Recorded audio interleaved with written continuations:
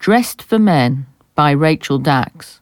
Performed by Sarah Harris Davis.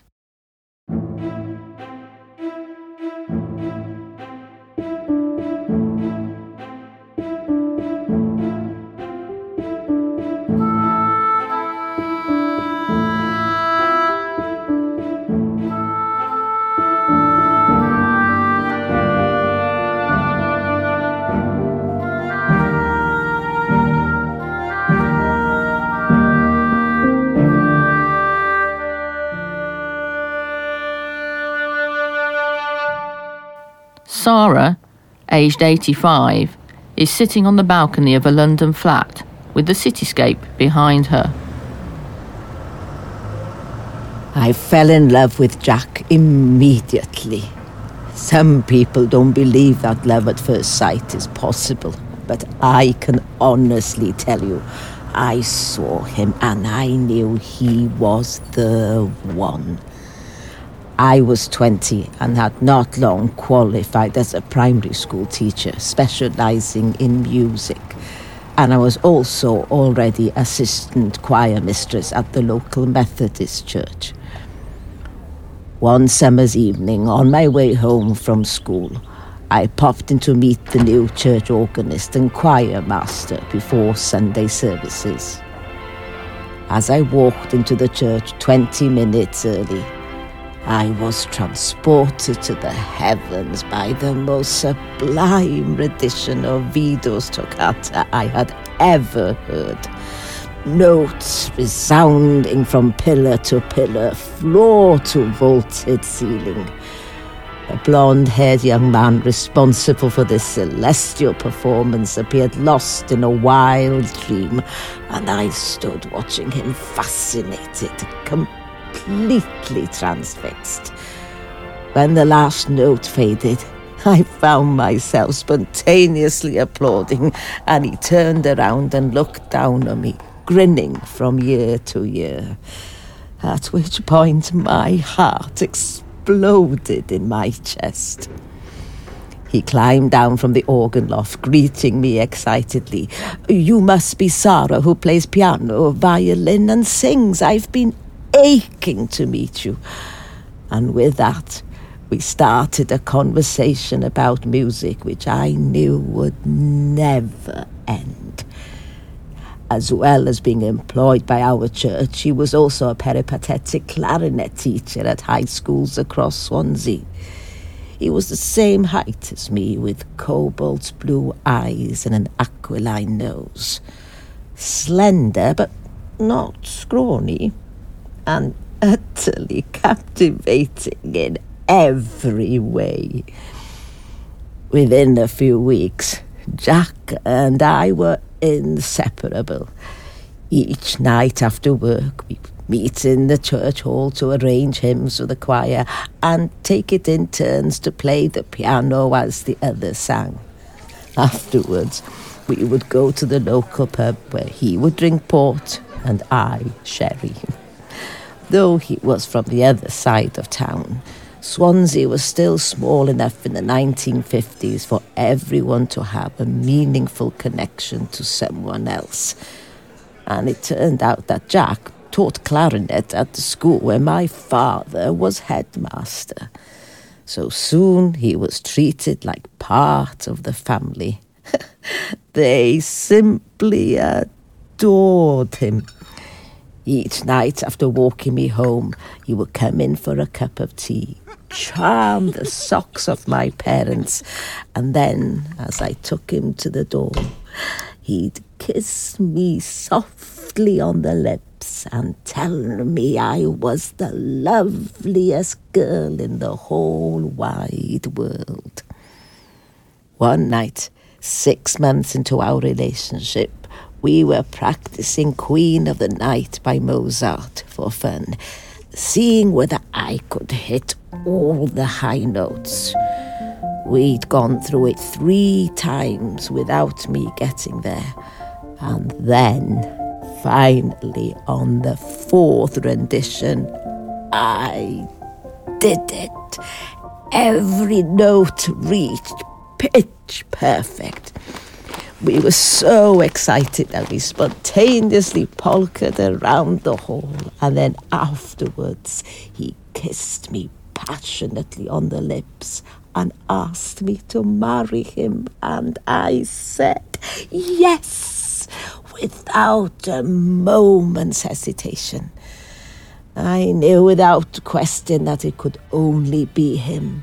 No one else had ever come this close to bringing me such unalloyed happiness, had made me feel so joyful to be alive. All previous sweetheart had simply paled into insignificance since I had met him. I won't bore you with the details of the wedding, other than to say it was a musical affair. The minister indulging us with 4 extra hymns, the choir singing in harmonies we had arranged ourselves. Nothing like a church full of people belting out at Charles Wesley, accompanied by a 30-strong choir singing the harmonies. Even now, though my faith faded long ago, I still sometimes pop into the local Methodist church just for the pleasure of singing that full blast. I would love to tell you that my wedding day was the happiest day of my life. But that evening was when I first sensed that something wasn't right, and it tarnished what had indeed until then been a wonderful occasion.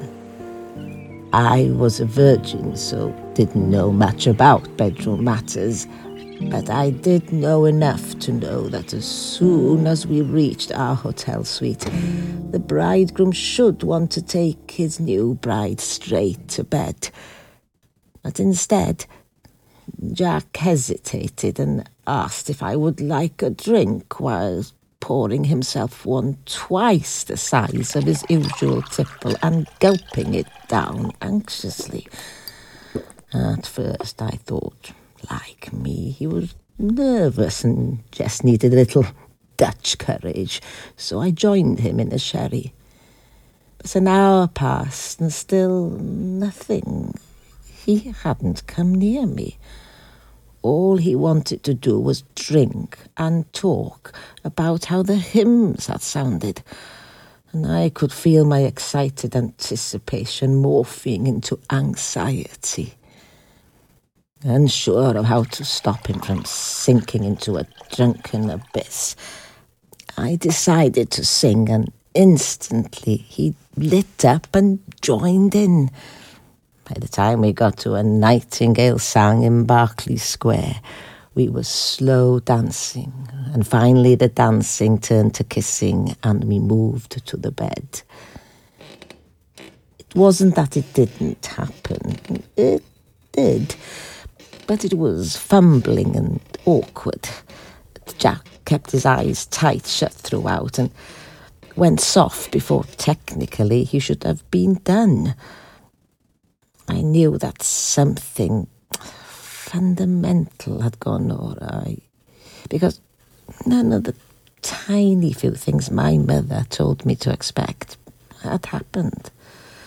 It hadn't even hurt that much. Afterwards, Jack rolled onto his back without looking at me and was deadly silent. Several minutes passed, and then finally he squeezed my hand and said, "I love you." He then turned on his side, facing away from me. And that was that. I lay there, knowing that nothing was right, but not having sufficient vocabulary in my head to explain it.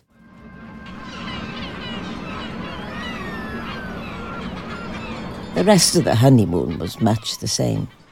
Blissful days of laughing, walking and talking. Then at night, an awkward or embarrassing encounter, leaving me feeling inadequate and insecure. I started to wonder whether it was me.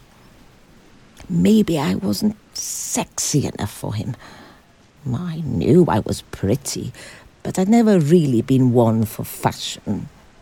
I dressed nicely in good quality clothes, but didn't go in for makeup or jewellery, and I certainly had never thought it necessary to glam up for meeting Jack.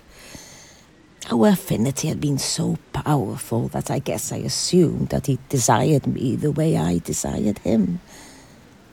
But suddenly, I wondered whether he actually found me frumpy and plain. So when I returned to Swansea after 10 days of honeymoon, I decided I needed to reassess my image. I didn't want to be too dramatic, but I invested in 2 low-cut blouses and 2 skirts with a split in the back, a nice pair of high heels and some bright red lipstick. I even bought myself some rollers to put a curl in my hair. The first Saturday evening we were back, I made dinner, and then before dishing it out, I popped upstairs and dressed up in my new attire, feeling excited and sexy, loving the idea of making my new husband finally ravish me. And when I came downstairs and entered our tiny dining room, all dolled up and raring to go, instead of jumping up from the table and sweeping me into a passionate embrace, Jack looked decidedly uncomfortable, finally getting up only to suggest he help serve dinner. Deflated and slightly mortified that he'd shown not even a flicker of desire, I followed him into the kitchen, and together we dished out our food in silence and then made stunted conversation as we ate.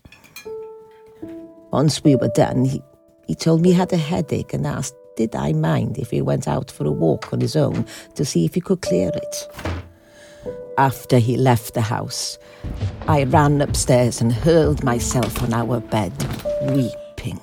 I felt like he thought me quite ugly. I cleaned off my makeup, changed into my nightie and lay in the dark, deciding to pretend I was asleep when he came back so he couldn't witness my shame. He was away for almost 2 hours, and on his return he crept into our bed and put his arms around me, holding me like he had never held me before. And I wondered whether maybe I was just unlucky, that he did have a terrible headache after all, and perhaps if I tried again the next night, things would lead to more than just a fabulous cuddle.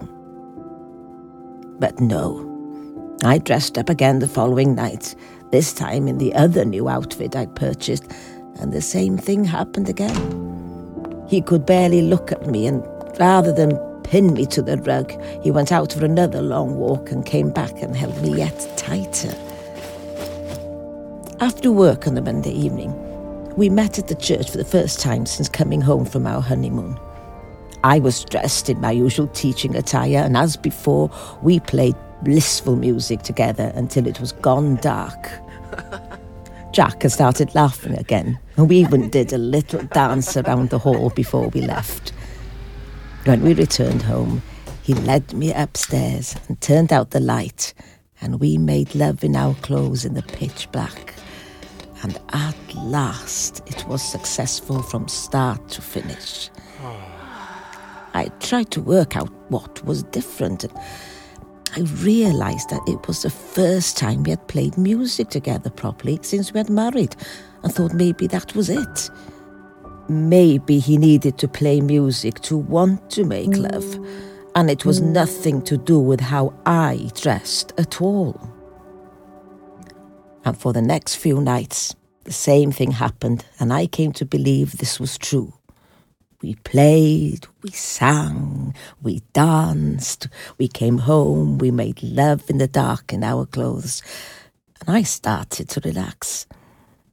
But then on Saturday he was fidgety all day, unable to settle, not really wanting to play music and looking out of the window like an animal trapped at the zoo. After dinner he said he needed his head-clearing walk, and within moments he was grabbing his coat and almost running down the road in the direction of the sea. When he returned, he did not attempt to make love to me, but instead snuggled up and told me how much he loved me. Confused, but relieved to hear the words, I let him stroke my hair and tell me how happy he was to have married me. Then on Sunday nights, he did exactly the same again. Must have been 3 or 4 months that things continued like this. Weeknights after playing music, him making love to me in the dark in my clothes, and then on Saturdays and Sundays, him going off and coming back late, then holding me and whispering sweet nothings in my ear. I wasn't the kind of woman who discussed private things with family or friends, and in spite of my confusion, I still felt close to Jack and knew he meant it when he told me he loved me. It was just that things were so bizarre when it came to making love. Then one Saturday afternoon, I was downstairs baking with Rachmaninoff full blast on the gramophone and couldn't find my hanky, so went upstairs to look for it. I'd just reached the threshold of our bedroom when I heard a strange shuffling sound, and I stopped to look through the inch gap opening of the door. And there I saw my husband, with his penis in his hand, frantically masturbating while staring down into the garden below. At first, I froze, not knowing what to do. But then as he began to reach a crescendo, I slipped downstairs, not wanting him to know I had seen him. I rushed into the garden to see who this woman was who had made my husband so aroused that he had stood there in the middle of our bedroom, unable to contain himself. But to my horror, I discovered our next-door neighbour, Mr. Llewellyn, chopping wood, shirtless in the early spring sun. And suddenly, I realised my husband didn't want to be a husband at all. He wanted something altogether different indeed. Why now, you must think I was so stupid. How could I possibly not have known I'd married a gay man? Why hadn't I spotted the signs? But you have to remember, things were different back then. We knew that men going with men was a sin and against the law, and boys showing any hint of effeminacy were called Nancies until they stopped doing whatever it was that was considered wrong.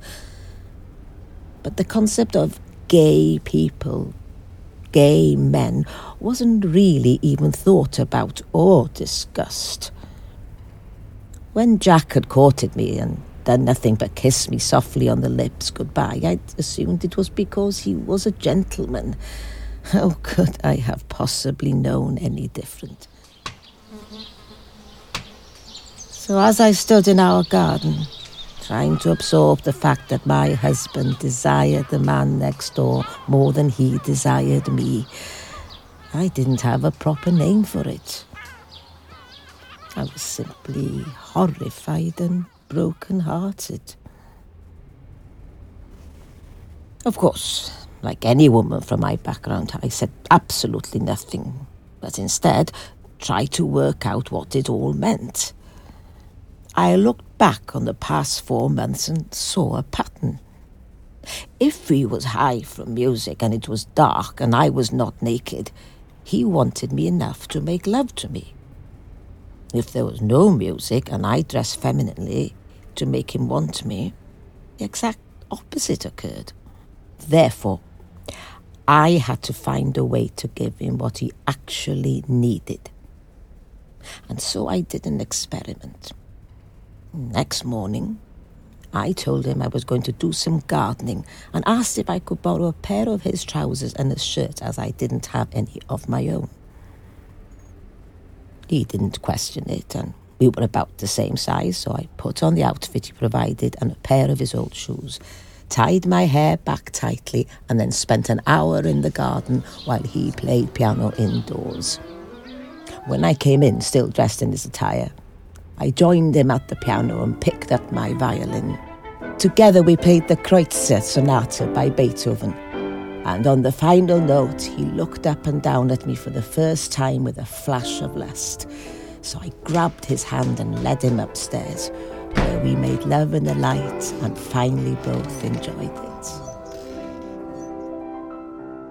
And so, at the first opportunity, I went out and bought myself a selection of men's clothes to wear in the privacy of our own home, and a selection of women's clothes that was slightly more masculine to wear in the outside world. And I can honestly say that for the next few months, Jack and I made love and enjoyed it every night. Still in the dark during the week when I looked like a woman, but in the light at weekends when I looked like a man. It had worked. No more long walks because of headaches, no more trouble at the beginning or halfway through. When he didn't see me as a woman, my husband desired me. I didn't mind. I didn't. I know that sounds crazy, but I was madly in love with him, and he was so lovely in every other way.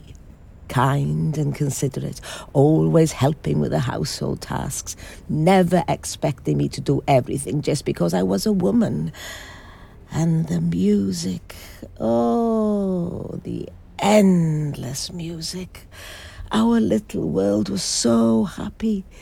It was a small sacrifice to look like a man for him, in order for us to get what we both needed. Our life together finally worked. Until, of course, I fell pregnant. Within a few months of being expectant, my belly swelling and my breasts growing larger, I was back to wearing flowing dresses all of the time. Anything else was impossible. Jack was as lovely as ever, taking over more of the housework, indulging my food cravings and rubbing my feet.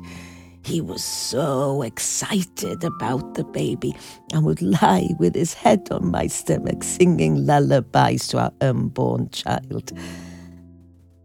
But it wasn't long before I'd catch him looking out of the window with a pained expression on his face, not knowing I was watching him. We were no longer making love, and I knew that it wasn't just because I was 4 months pregnant, but because I looked like a woman again, and he didn't desire me when I looked female. After a while, the long walks at night to clear his head recommenced. The first week, it was just the once, and he came back looking peaceful, and the next day he spent hours composing, playing and singing. He seemed content again for a few days. But soon the restless sadness returned, and before long he went out for another walk, only for the same thing to occur the following day. Renewed musical bliss, laughter and creativity. Within 3 weeks, Jack was going out nearly every night. I think deep down I knew what it might be. Even when you don't know about these things, you sort of do. But I guess I had to see for myself, to really understand what it was, who he was. So one night, now nearly 6 months pregnant, I followed him, slipping out just after he left in the direction of the docks. It didn't take long to catch up enough to see exactly where he was. He walked down to a spot not far from where one of the merchant navy's ships was docked. And after a few minutes, an enormous man dressed in sailing garb approached him, and together they walked to an area of bombed-out factories and scrapyards. I followed them stealthily, but close enough to see, creeping as near as I could in the dim light. I must admit, I was still shocked at what I witnessed. My husband was bent over with his trousers round his ankles, letting himself be pummeled. Yes, literally pummeled by a man nearly twice his size and almost screaming with pleasure, his face wild with ecstatic joy. As I watched in stunned silence, I realised that even my attempts to dress like a man had given him nothing but a poor substitute for what he actually wanted. The thing that he needed most in the world, I simply could not give. And I vowed then that I would never again fool myself into believing that he actually wanted me. This is who he was, and his need to be taken by a man was, in fact, even greater than my own. I know what you're asking now. Why didn't I confront him? Why didn't I leave? But you forget this was the late 1950s. I didn't even know the proper term for what I had witnessed. All I knew is that religion and society looked on it as a sin worthy of burning in hell, and the law forbade it. How could I possibly even begin a conversation with him? And women did not leave their husbands back then, not if they wanted to remain in their community. It simply wasn't done. And for a pregnant woman to leave, well, that would have been the end of everything. Family, friends, church, community, everything. So I said nothing. Instead, I decided to settle for what I had and make the most of it. When he came back brimming with energy, I would encourage him to compose straight away rather than waiting. And then the following morning, we would play it together. And if it was a song, I would help write the lyrics. We would become lost in musical bliss and laugh and chatter and dance and cuddle. He was happier and more creative than I'd ever known him. And when our child arrived, a girl we named Bronwyn, he held her in his arms and promised her he would be the best daddy in the world. And I cried with happiness.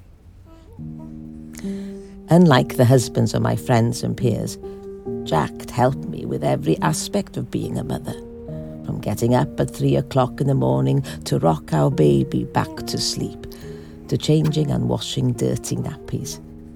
Our life was so deeply loving that him not wanting to make love to me felt like a tiny trade-off for such satisfaction and contentment in every other area of my life. So what if he went down the docks every night to get pummeled by a random sailor? He was happy. I was happy. Our baby was happy.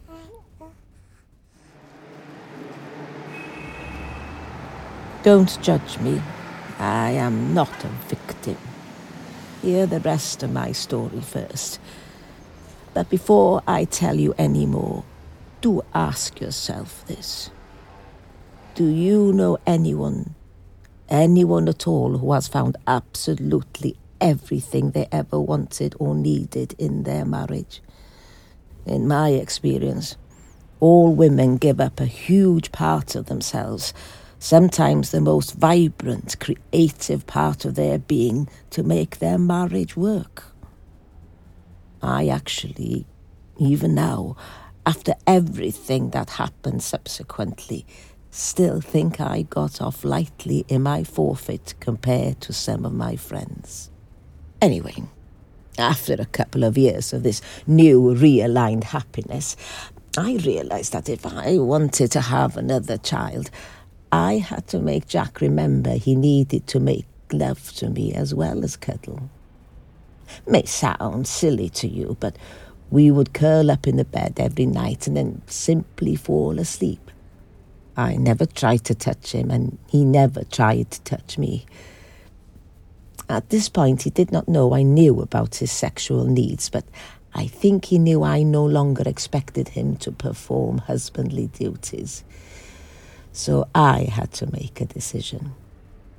Should I tell him I knew he desired men, not women, but I wanted another baby? Or should I just do what was required to make him want me enough so I would end up pregnant anyway?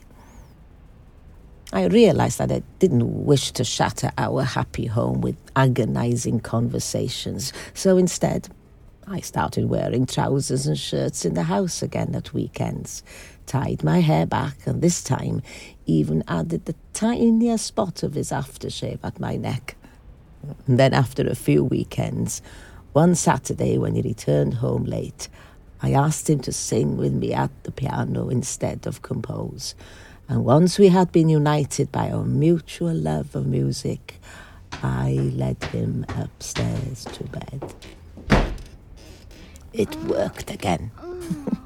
Men are much easier to manipulate than you think, even gay ones. After 8 weekends of dressing like a man, I was pregnant. And like last time, as soon as I began to dress and look like a woman again, our love-making stopped. At least this time, I was prepared for it.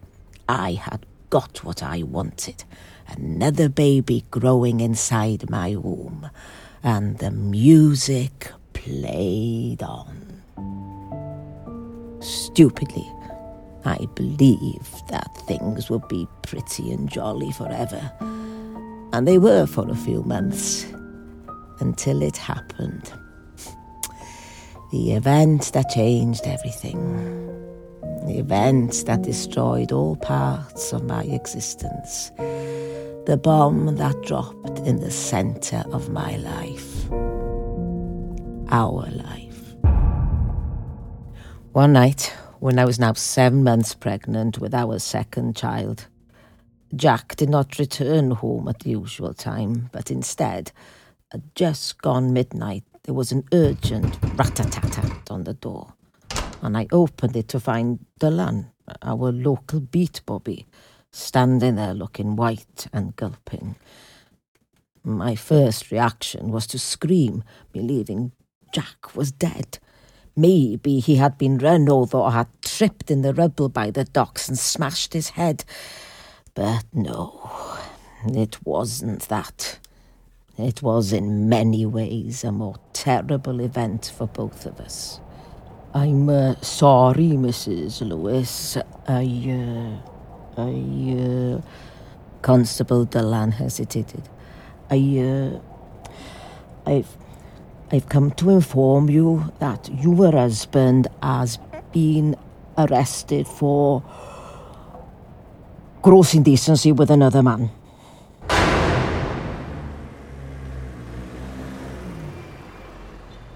You have to remember times were very different back then. And no one could survive a scandal like that in a town like Swansea. We're not talking about a densely populated city like London where people could move 3 miles away to the other side and start again without a soul knowing who they were. This was a metaphorical death. On being convicted and sent down, Jack's life in Swansea was over for good. But what you probably don't understand, and why I chose to stay with him and indeed move to London, so was mine. Think for a minute. A society where homosexuality was universally condemned as a sin and a crime. A town where everyone knew everyone else. What was I to become?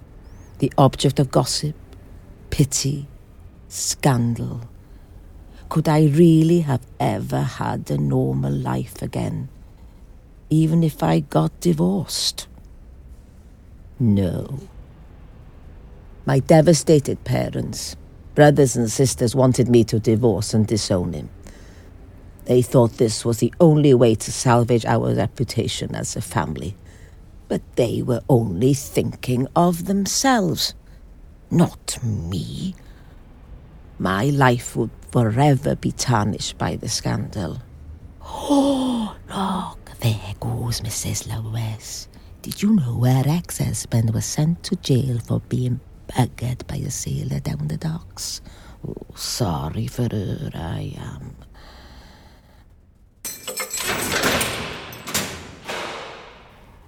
Jack pleaded guilty, so there was no trial, only a sentencing, which I did not attend because I knew it would kill him to have me there. 18 months he was given.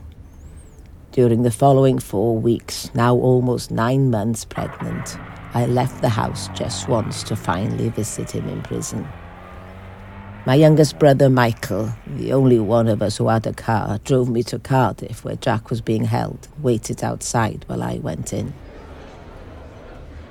When Jack saw me, he crumbled. Me, just days away from giving birth to his second child, and him in abject shame, his life in tatters. He could barely speak through the tears. I held both his hands in mine and told him that I loved him and that nothing he had done could change that.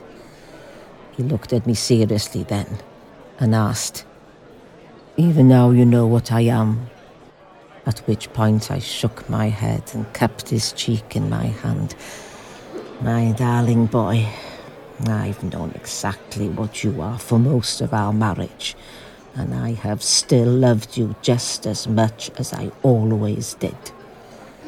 He started to howl then, so loudly that I had to calm him down, as everyone around us began staring and the guards looked set to move in to break up our visit. "Listen," I said. "I have been in touch with your sister in London. She says she can sort us out a flat not far from her house in Clapham. As soon as the baby is born, I will go there, and then, when you are out, if you want to, we can start again." Jack looked surprised at this and said, "You mean it will be like it was before? We can pretend this never happened?"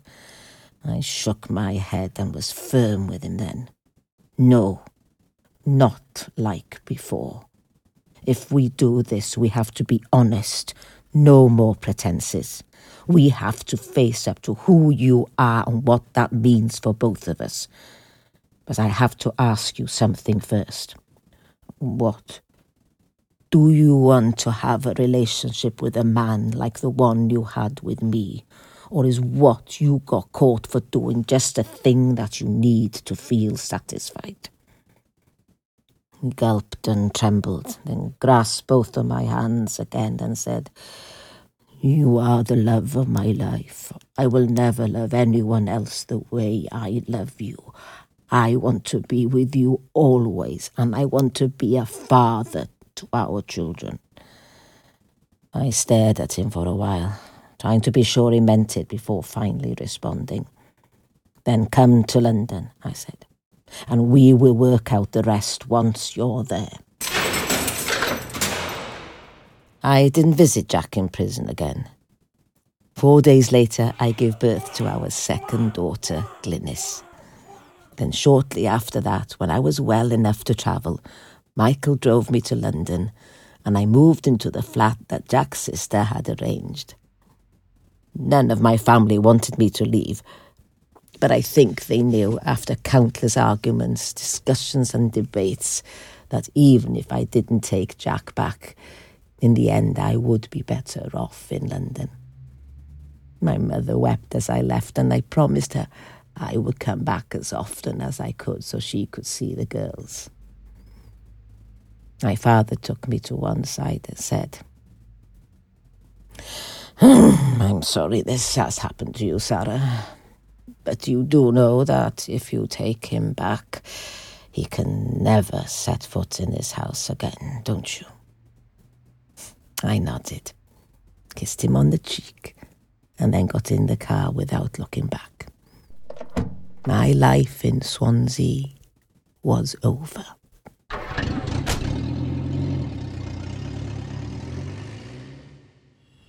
Once I had settled in London, I had a choice to make. Was I going to relegate myself to a life without intimacy, or could I, like Jack, find satisfaction elsewhere. I knew I could not, and indeed would not, know how to have anonymous encounters. Such opportunities did not exist for women back then in the way they do now. But I wondered whether perhaps I might meet a man like me who needed an arrangement rather than a relationship. But again, a woman making those kind of arrangements was unheard of. Women had very limited autonomy over such matters.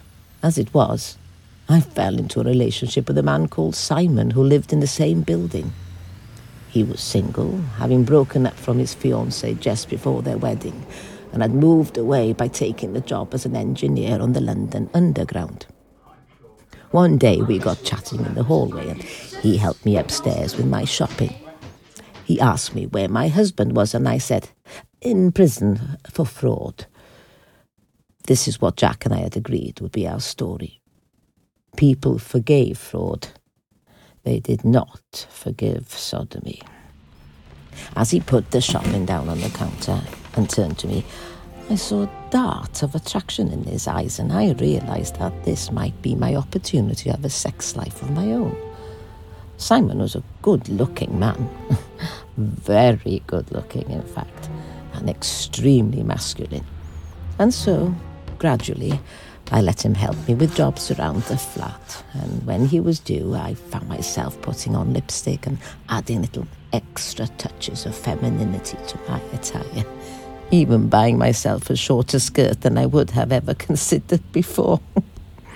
The more femininely I dressed, the more he looked at me, and the longer he stayed around. Then, one evening a few weeks in, he knocked on the door late at night after the children were asleep. Smelling of beer and unsteady on his feet, he asked me, "You ever get lonely without your husband here?" And I, knowing it was now or never, said yes, and stepped forward. I have to admit, I really enjoyed the first few months of that relationship. I enjoyed being wanted for being female, being taken by a man that actually desired women, gruff and selfish though he was. He never had any trouble or hesitation. He liked doing it to me, and I liked having it done. If I wore a low-cut blouse, short skirt and put on bright lipstick, we would end up in bed almost immediately, barely saying hello. I even bought frilly knickers, knowing intuitively that wearing them would make him want me even more. I felt female, all woman, at last. But then a funny thing happened. I started to get bored. Yes, Simon liked having me, and yes, sometimes I had an orgasm, but he was no more interested in my pleasure than Jack had been. He was only interested in his own. What's more, he wasn't actually that interested in me, other than the standard, "How are you, love?" He never asked anything about me or my interest, just talked about himself. And, well, I think ultimately this is what killed it for me in the end. It turned out that he didn't know anything about music other than the pop songs he listened to on the wireless. He'd never been to a concert, never sung in a choir, didn't know Bach from Brahms, nothing. There was no way this man was ever going to dance around the living room with me to celebrate that I'd hit all the high notes in Queen of the Night. So gradually, as the novelty wore off, I stopped dressing up for him and began talking about Jack coming home soon, until eventually, one night there was no knock on my door, nor any night after that. 2 weeks later, Simon moved out of his flat and I never saw him again. In all honesty, I was relieved. I'd got what I wanted and needed, and now I could get on with my life without insecurity. But it was after this that I promised myself I would never, ever dress for a man again. I would only ever dress for me, wear what I wanted to wear, look how I wanted to look.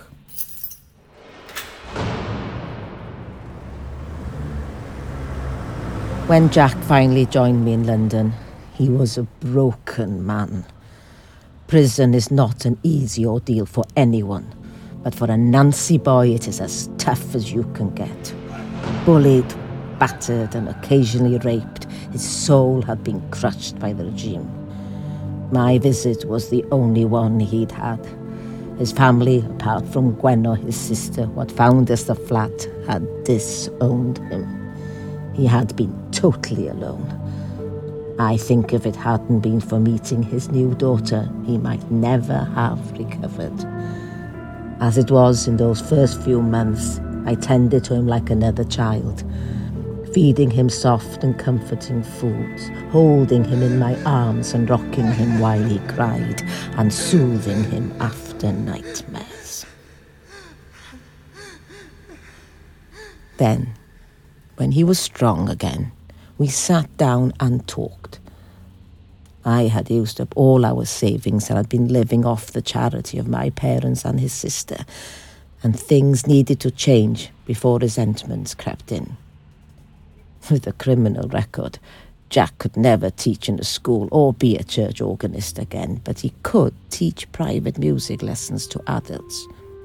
So we decided that I would go back to work as a full-time teacher, and he would look after the girls in the day and give music lessons in the evenings and on weekends. That part of the arrangement was the easy bit to discuss, but I knew, now he was recovered, I had to tackle the hard part too.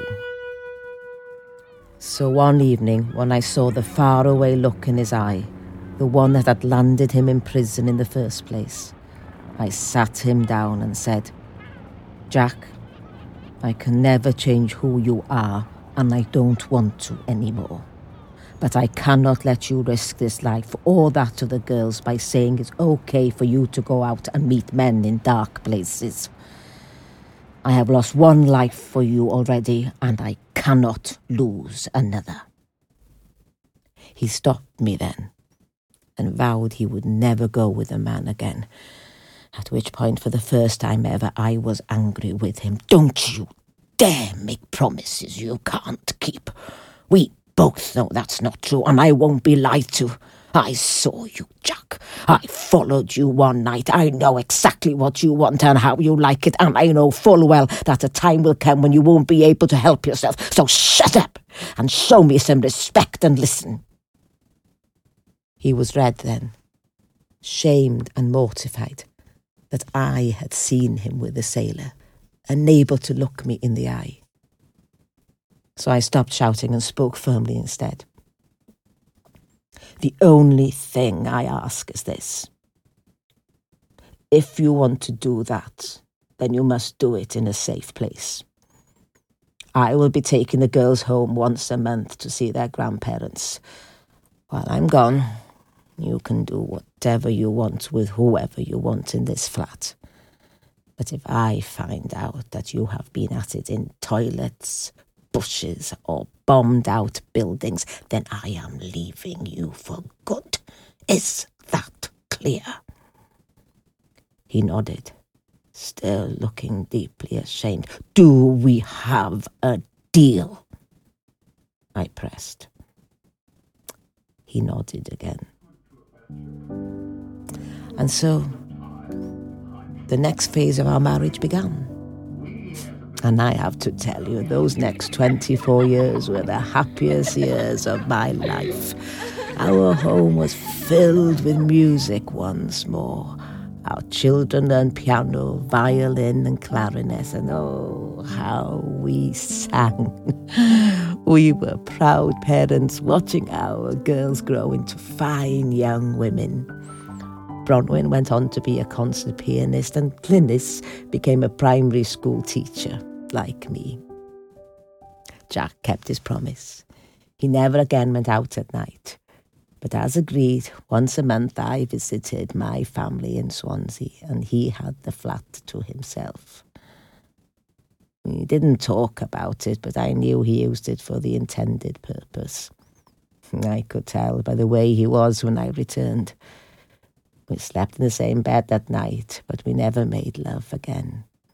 Only cuddled and kissed goodnight before turning to sleep. And to be honest, I didn't mind. Somewhere along the way, my sexual desire for him had died, and my feelings of in love had morphed into family love, and I was happy. I didn't even take a lover. I didn't want anything to shatter our precious little world full of music, comfort and care. But of course, life is never kind forever, and truly happy endings exist for no one. And eventually our idyllic little life was smashed into 1,000 pieces for a second time.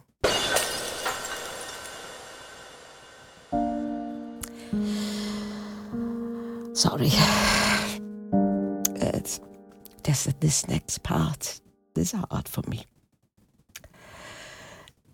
In late 1983, a few weeks after having what he thought was a bad dose of flu, Jack developed a dark patch on his right shin and went to the doctors, only to have it confirmed a week later, what we already both knew in our hearts, that he had contracted AIDS. As a straight woman with a gay husband, I never thought for a moment allowing Jack to use our marital bed to fulfill needs that I could not would ultimately lead to the encounter that killed him.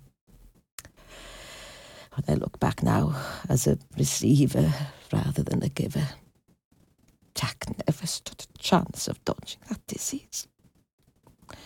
Perhaps if it had been the other way around, he might, just might, have escaped it.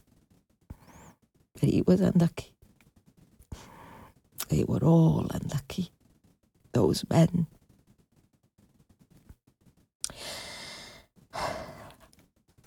Straight people can be very judgmental about that generation of gay men, saying that they brought their early deaths upon themselves, and if they hadn't slept around, then it wouldn't have spread like the plague. They forget that gay men had already broken the taboo concerning sleeping with people outside of marriage and could have sex without fear of pregnancy. So why would they have considered that having sex with lots of men rather than just one man was even an issue? The children knew nothing about Jack's sexuality, or so we thought. Therefore, when the crushing diagnosis was upon us, we told them it must have been from a dirty needle when he donated blood. It wasn't until years later that Bronwyn told me that she and Glynis had known since they were teenagers about Jack's stay in prison.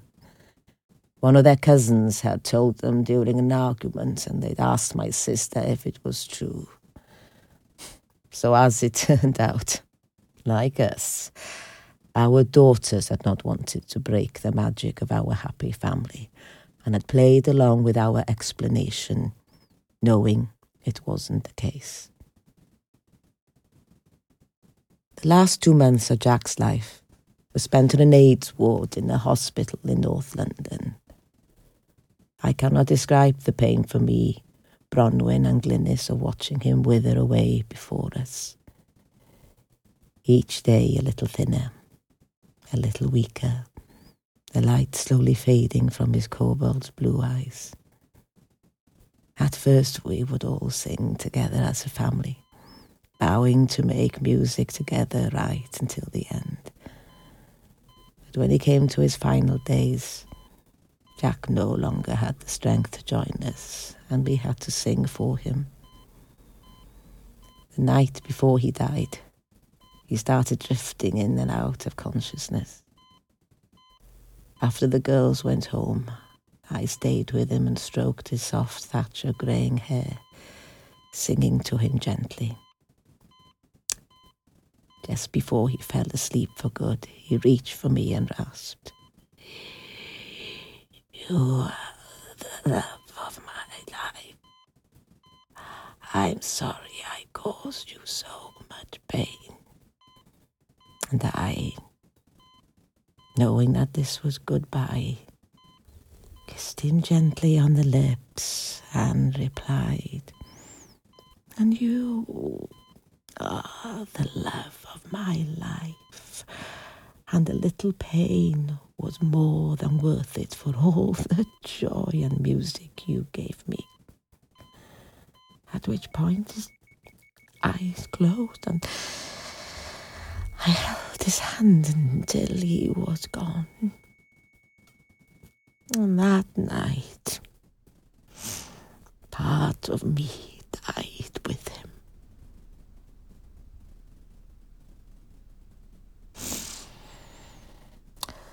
So what about me?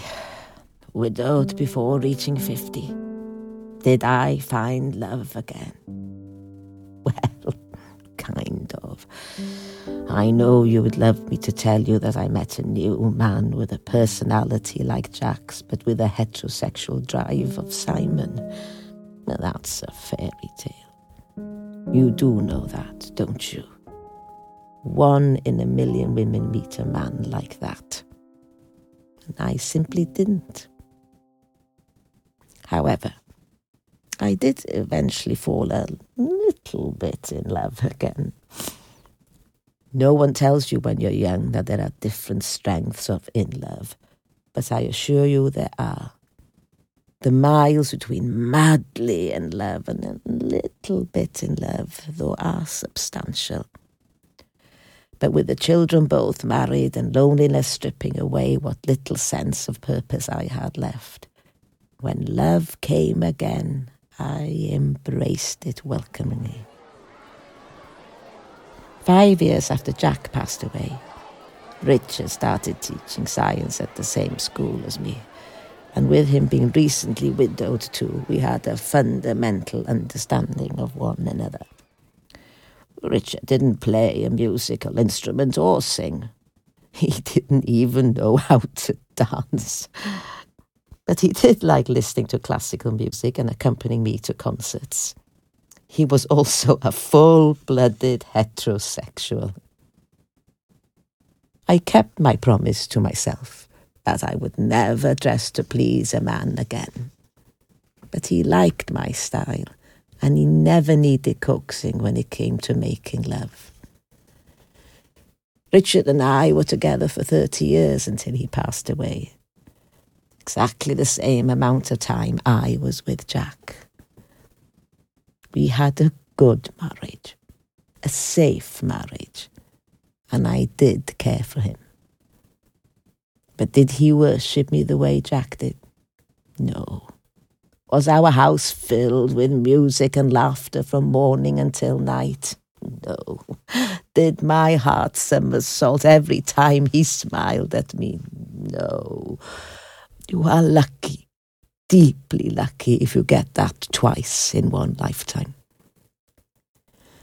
And this is why I am sitting here telling you all this. Why I have told you my story. Because I want you to know that all love is precious. And all love is worth it. But the most important thing, the bit that I really want you to remember is, sometimes the love of your life is not your lover. They are your best friend.